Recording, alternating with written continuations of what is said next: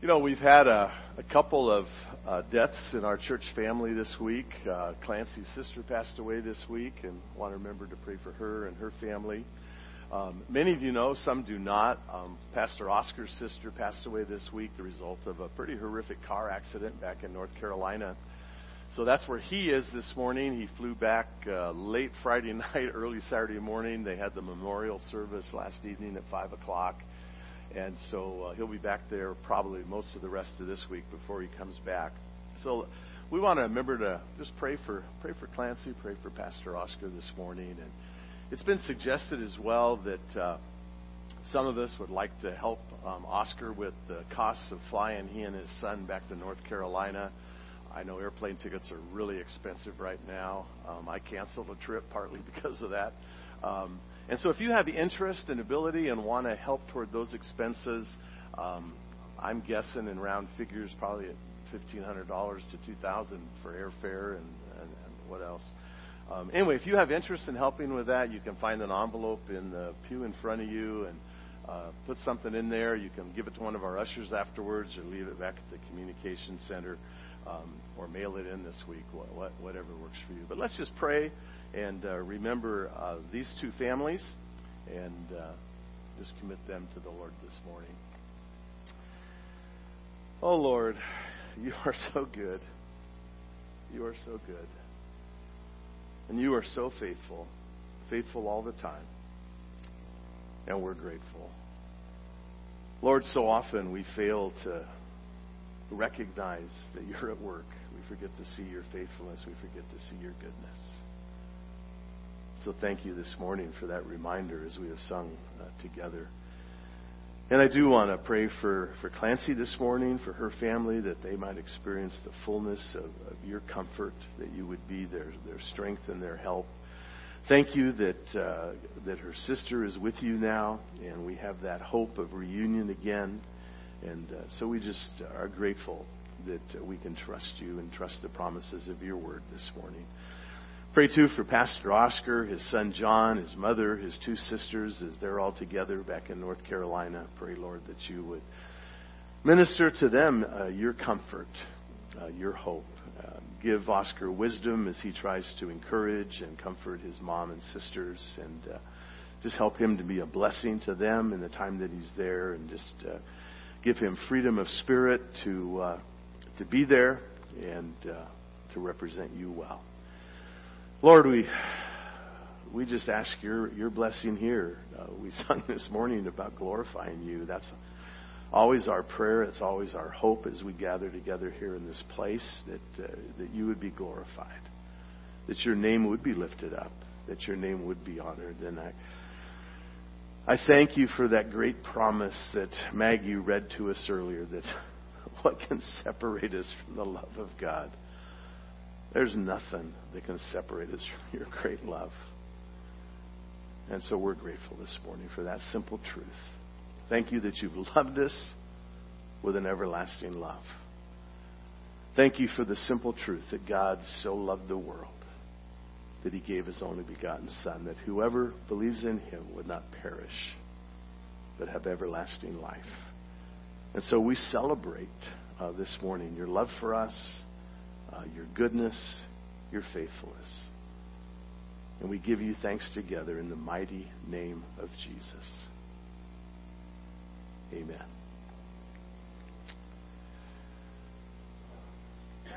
In your lifetime, as in mine, we've experienced some pretty horrific events that have taken place.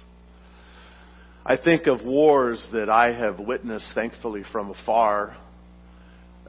In junior high and high school, the Vietnam War. I think of other wars. One of my friends was in Bosnia when that conflict was going on. Think of Afghanistan and Iraq.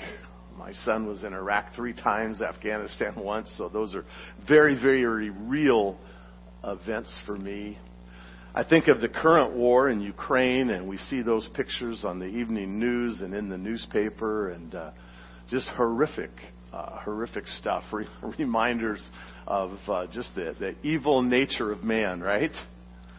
And then you think of natural disasters, whether it's tornadoes or hurricanes or earthquakes, mudslides, wildfires, the list just goes on.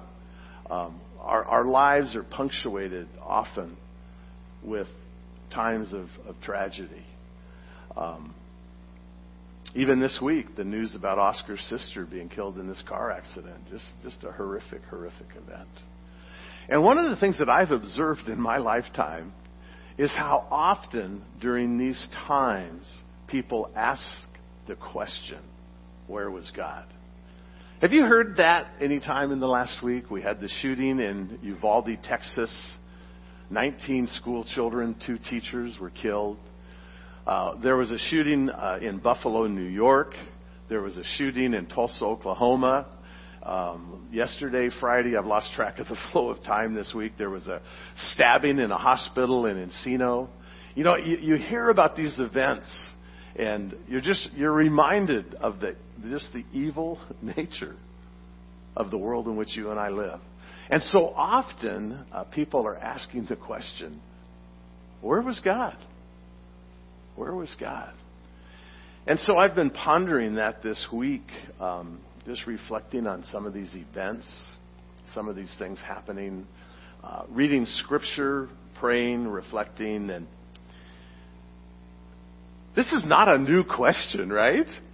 Can you think of anybody in the Bible who might have asked that question?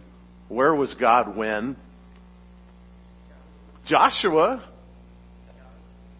David, running from Saul, dodging spears. Job comes to mind pretty quick. Jeremiah. It just seems like you go through the whole list. Joseph in Genesis, kind of one of my textbook examples of all the things that he went through. His brothers dumped him in a pit, planning to leave him there to die, and then they got this brilliant idea they'd sell him into slavery, and they did that, and he got into Egypt and had kind of a great position, and then because of his boss's lying wife, he wound up in prison. And you just say, where was God in all this? There's no shortage of examples that raise the question, where was God? Have you ever asked that question in the circumstances in your life? I have. Who said, of course? Thank you. I'm glad supported me in my, the circumstances of life so often draw us to ask that question, where's God? You lose a job, or 2 or 3. You experience death in your family. You experience an illness, and you keep going to the doctors, and there's no help to be found there, right? Or perhaps worse yet, you go to the doctors, and they say, we've done all we can. There's nothing more we can do. Where was God? And so I want you to come with me this morning to Psalm 10. The 10th Psalm addresses this question in a very, very at least for me, a very clean and simple way. And I've organized this psalm around 3 questions. And so if you're a note taker, you might just kind of make note of these 3 questions. Because the first 4 verses, the psalmist is asking the question, does God hide? Does God hide? Seems like it sometimes, doesn't it? And so the first 4 verses, that's kind of the question that he's wrestling with. And then the next several verses, like 5 through 11, he's kind of asking the question, does God hear? Okay, he's there, but does he hear? And then following that, verses 12 to the end, he's asking the question, does God help? And so, does God hide? Yes or no? No. Does God hear? Yes. Does God help? Yes. But honestly, haven't there been times in your life when you question that? Never? I've had experiences where I just kind of thought, where'd God go? Is he hiding out somewhere? And so this is kind of where the psalmist comes. And the great message that undergirds these 3 questions is this. God is never more present than when he seems most absent. He's always there, right? And so come with me to the 10th Psalm, and let's read this and let's talk about it a little bit. We don't know who wrote this psalm. We don't know the circumstances, but I'll tell you what, I sure identify with the spirit that he reflects here. I've been here more than once. Why dost thou stand afar off, O Lord? Why dost thou hide thyself in times of trouble? In pride, the wicked hotly pursue the afflicted. Let them be caught in the plots which they've devised. For the wicked boasts of his heart's desire, and the greedy man curses and spurns the Lord. The wicked in the haughtiness of his covetousness does not seek him. All his thoughts are, there is no God. His ways prosper at all times. Thy judgments are on high, out of his sight. As for all his adversaries, he snorts at them. He says to himself, I shall not be moved. Throughout all generations, I shall not be in adversity. His mouth is full of curses and deceit and oppression. Under his tongue is mischief and wickedness. He sits in the lurking places in the villages. In the hiding places, he kills the innocent. His eyes stealthily watch for the unfortunate. He lurks in a hiding place as a lion in his lair. He lurks to catch the afflicted. He catches the afflicted when he draws him into his net. He crouches. He bows down.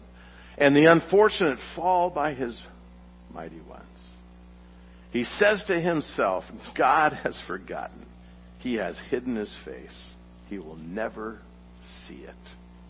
Arise, O Lord. O God, lift up your hand. Do not forget the afflicted. Why has the wicked spurned God? He has said to himself, thou wilt not require it. Thou hast seen it, for thou hast beheld mischief and vexation to take it into your hand. The unfortunate commits himself to you. You have been the helper of the orphan. Break the arm of the wicked and the evildoer. Seek out his wickedness until thou dost find none.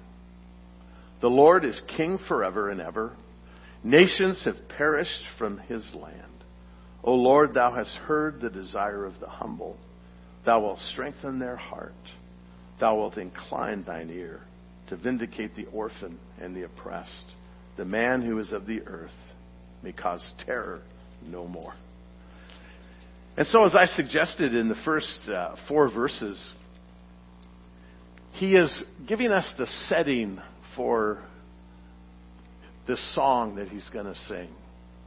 And he gives here kind of his perspective on what is going on around him. And so, as I said, he's asking the question, does God hide? My translation says, do you stand afar off? And that Hebrew word means to be remote, at a great distance. That sense of God being afar off. Do you hide yourself? Do you conceal yourself in times of distress? And so he's reflecting on what he observes in the world around him, and these are the questions that trouble him. And then he makes the request that the wicked might be caught in the plots which they've devised. And so he is struggling with this whole idea of God being absent. You know, it's interesting, if you're familiar with American history, a lot of the early founders of our country were religious people who were called deists. They weren't Christians as we understand it, but they were deists. A deist believes that there is a God. That's good, right? They believe that God created. That's also good. But then they believe that God created and left. And he's watching from afar. Uninvolved. Not interfering. Watching. He's at a distance. And for some people, there's, I think, a sense of comfort in thinking that God operates at a distance. He's not here. He's not involved. Aren't you glad you know better? And so here the psalmist is struggling with this thought that in the midst of the evil around him, and whether you think of that as natural disasters or evil in the form of all the stuff I just described, whether it's wars or shootings or stabbings, we're surrounded by evil. And the question comes up, where was God? Where was God when that gunman walked into that classroom in that elementary school in Uvalde, Texas? Where was God when that guy walked into the hospital in Encino, stabbing a doctor and 2 nurses? Where was God? And the answer of Scripture is, He's always there. He's always present. Always. Someone has suggested He's in the very same place He was when His Son was hanging on the cross.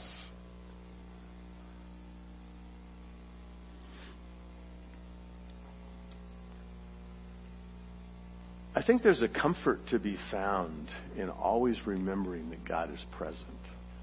God is most present even when He seems most absent.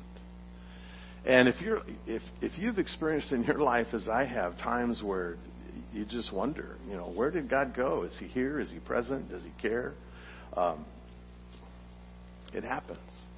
One of the questions that I often wonder about is when I hear this question being asked by people, oftentimes it's being asked by someone who does not believe that God exists.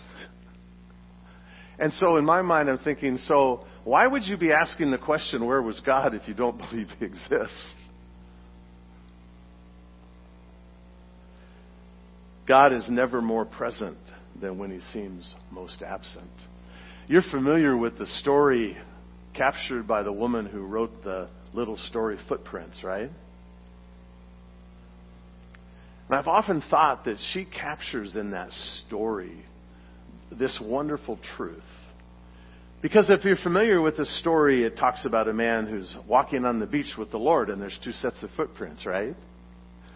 And then as this dream goes on about walking on the beach with the Lord, all of a sudden there's only 1 set of footprints. And that single set of footprints is happening in the darkest nights, the toughest times, the hardest hours in his life. And so he responds to this time of crisis and only seeing 1 set of footprints and says, Lord, why did you leave me during the most difficult and hardest times of my life? Why did you leave me? And the author of that story has the Lord responding and saying, my precious, precious child, I would never leave you. It was during that time, those times where you saw only 1 set of footprints, that I what? Carried you. We need to appreciate the truth of that.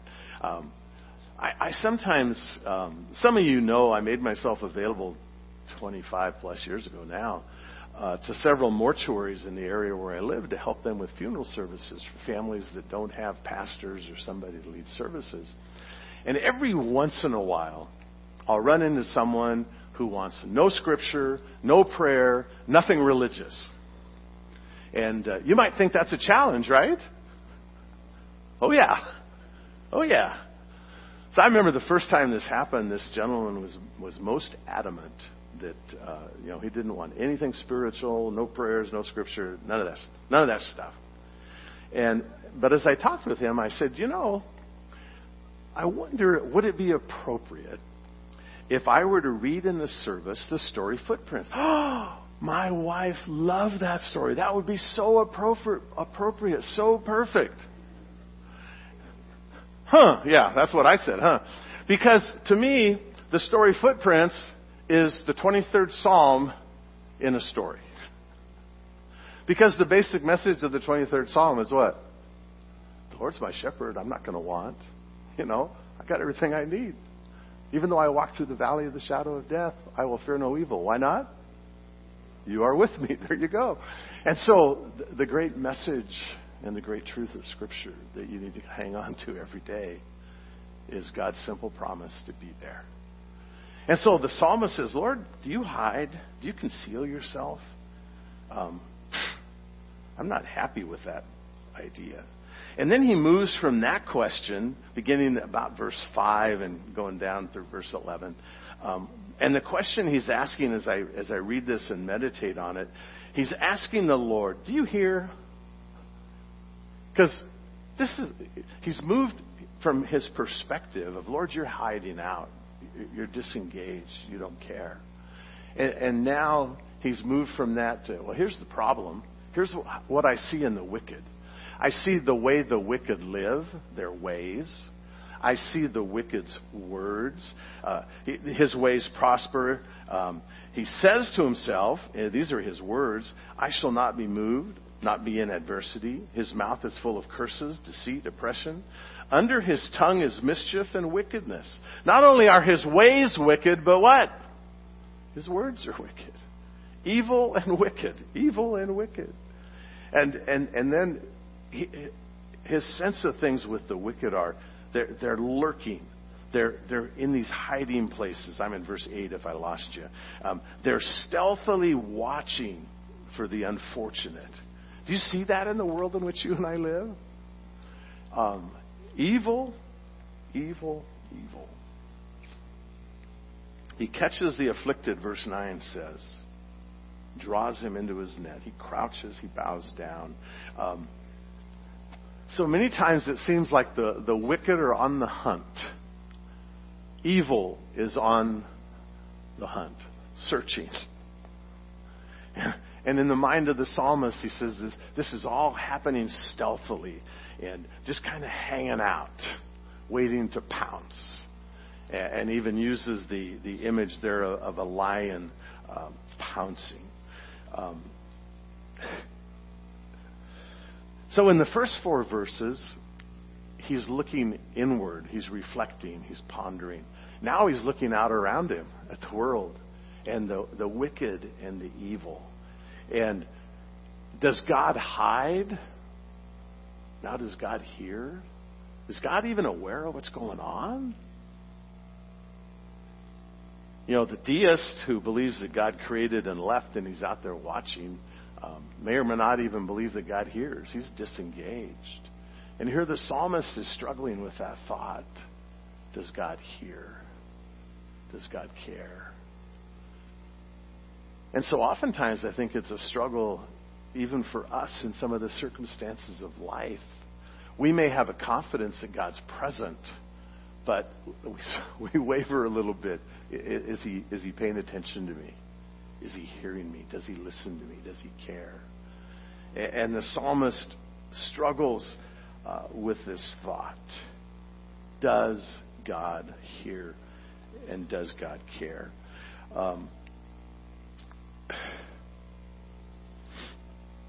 There are people who believe that the world in which you and I live needs to get better and will get better before the Lord comes back. And their expectation is there's things that we can do in our culture to address the evil and the wickedness to make the world a better place so the Lord can come back and rule and reign. The truth of Scripture is what? It's not going to get better. It's not going to get better.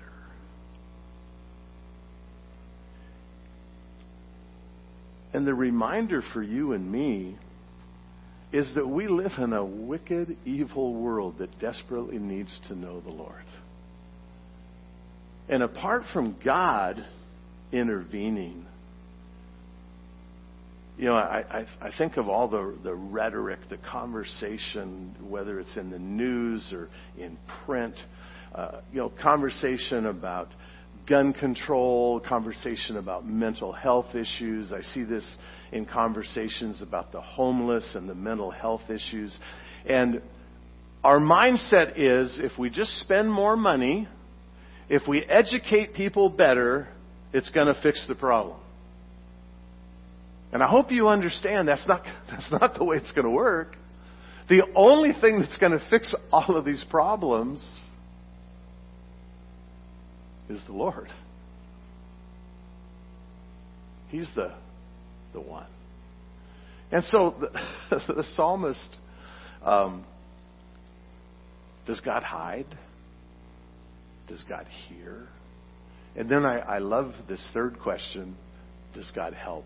And so as the psalmist goes on, he says to himself in verse 11, God's forgotten.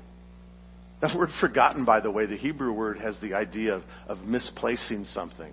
Have you misplaced anything recently? You know, sometimes when you misplace something, you can find it real quickly. You know, we got in the car this morning, I backed out of the garage, and my wife says to me, "Oh, I don't have my phone." And she went back in the house, and, 2 minutes later, she's back in the car, right there, quick. Sometimes it takes a long time to find items that get mislaid. A friend of mine just moved back to Tennessee. Everyone's moving to Anybody have friends that moved to Tennessee? I have 3 friends that moved to Tennessee in the last 2 months, and they're all asking me when I'm going to come visit or when am I going to move there. But one of my friends, his wife Laura, went to the grocery store and came out of the grocery store and couldn't find her car keys. Her whole keys were missing, gone. And they weren't in the grocery cart, and she started looking around for them, couldn't find them, and one of the box boys started helping look, and she called him, and he was about 6 miles away, and he drove over, and they're looking all over the grocery store trying to find these keys. They just got misplaced somewhere. And the box boy finally found them. There's a little hole in the corner of that conveyor belt you put all your stuff on at the grocery store. And the keys had slipped off of the counter there into that little hole. But he found them and saved the day. And so Dave and Laura were happy to have her keys. And the funny part of this story is Dave says, "Yeah, I had to tip him $50. That's what I said. What? $50? He said, "Well, that's all I had." He said, I was going to give him a 20, but all I had was a 50. And I said, "Oh, well." And he works in the automobile business, so what would it have cost him to replace that key, Steve? About $300, something like that? So that's what he said. He said, "Well, I figured the kid saved me $300, so 50 was worth it." But when you mislay stuff, and sometimes it's gone forever. I lost a car key to my wife's car, and years went by. I had no idea where it disappeared to. You just mislaid. And so here the psalmist says, "Lord, you're concealed. You're like something that I just mislaid." And he's hidden his face. And so that's the perspective of the wicked, perspective of the evil, is that God's not there, God doesn't see, God's not involved. And here's the believer writing this psalm, this song, and he's kind of gravitating the same place. Does God hide? Does God hear? And then, as I said beginning of verse 12, does God help? Arise, O Lord. I love that. Arise, O Lord. We should write a song about that, Maggie. I want you to kind of take that phrase and write a song. Arise, O Lord. O God, lift up your hand. Do not forget the afflicted. And so now, his request, he's kind of shifted his thinking. He's not asking the Lord to punish the wicked, not asking the Lord to punish the evildoer. He's saying to God, remember me. Don't forget me. You ever prayed that way? Remember me. I reflect on that just momentarily, and I think that was Samson's prayer, if you want to call it a prayer, when he was tied between those 2 stone pillars in the Philistine temple, and he said to God, remember me. And God returned his strength, and he brought the temple down. The thief on the cross said to Jesus, what? Remember me. And so here's the psalmist, and he's saying, Lord, don't forget the afflicted. The wicked has spurned God, but I want you to remember me. Don't forget me. And now he's reflecting, and he's saying, the Lord is king forever. I'm in verse 16 if I lost you. The Lord is king forever. That's a good reminder in times of crisis, in times of tragedy. If the Lord is king forever, what logically follows? He rules and reigns. He's in charge. He's in control. And so often in times of crisis, in times of tragedy, we feel like things are out of control. And so the psalmist is circled all the way around from God, do you hide? God, do you hear? Now he's saying the Lord is king forever and ever. Nations have perished from his land. O Lord, thou hast heard the desire of the humble. You will strengthen their heart. You will incline your ear. Vindicate the orphan and the oppressed. The man who is of the earth may cause terror no more. So, in the first few verses, he's looking in, and his perspective is, God, where'd you go? You're hiding. In the next section, he's looking out at the evil around him. And he's saying, God, do you hear me? Do you hear? Do you care? And now he's looking up, right? And he's saying, Lord, do you help? And the answer to that question is, yes. God's always there, always present, always cares, always available to help. And so the great truth of this psalm is that God is always there. He's always present. God is never more present than when he seems most absent. And I believe that one of the greatest promises in your Bible, one of the simplest promises in your Bible, is the promise of God's presence. Always there, always present. He doesn't hide, never ever, never ever, right? He doesn't hide. He's always present. He always hears. He always cares. I get impatient with his timing, I confess that. But he's always there, always present, always cares. And he always helps. And that theme is repeated in your Bible and in my Bible from the beginning to the end. The men on Tuesday nights are studying the book of Joshua.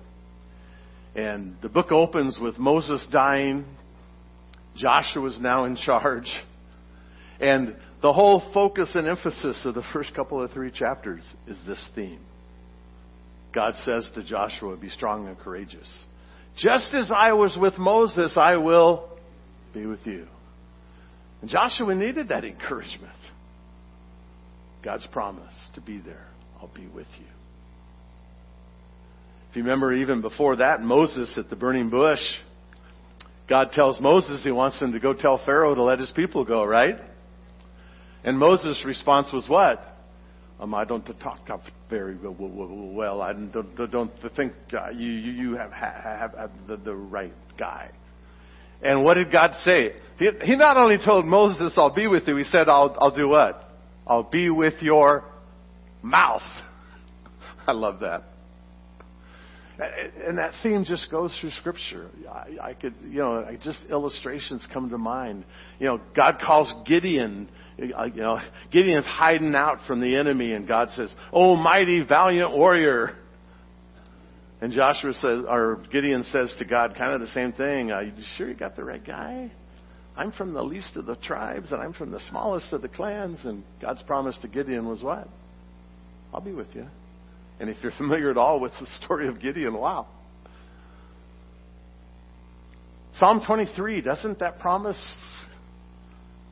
kind of flow out of that psalm? Even though I walk through the valley of the shadow of death, I will fear no evil. Because why? You are with me. And that promise continues in the New Testament when Jesus left his disciples. The parting words were, go into all the world, make disciples, baptizing them in the name of the Father, the Son, the Holy Spirit, teaching them to observe all the things that I've commanded. And lo, I am with you most of the time. Always. There you go. And then you go to the book of Hebrews, and in Hebrews 13:5, the Lord says, I will never, ever leave you or forsake you. You see, we need that reminder every day. God's promise. Never leave you, never forsake you. I'm with you. And it was interesting to me recently. I was reading a devotional that talked about creating just for 1 week, create a care journal. And for 1 week, just pay attention to how God cares for you. Because I think a lot of times we kind of take for granted what God does. A lot of times we kind of don't pay attention to how God is caring for us. And you got a blank page in your bulletin for sermon notes. If you haven't filled it all up, keep it with you. And just kind of try to pay attention to this week of God's presence and how He cares for you. I hesitate to tell you stories because most of my God caring for me stories happen on my bike rides. And my wife doesn't know any of these stories, so. But I've had a couple of incidents. One just yesterday, very similar kinds of experiences, where I'm sorry, ladies, but both times it was a woman driving past me, no turn signal, riding past me, so I was in her line of sight, where she should have seen me on her right? And without a turn signal, she does this.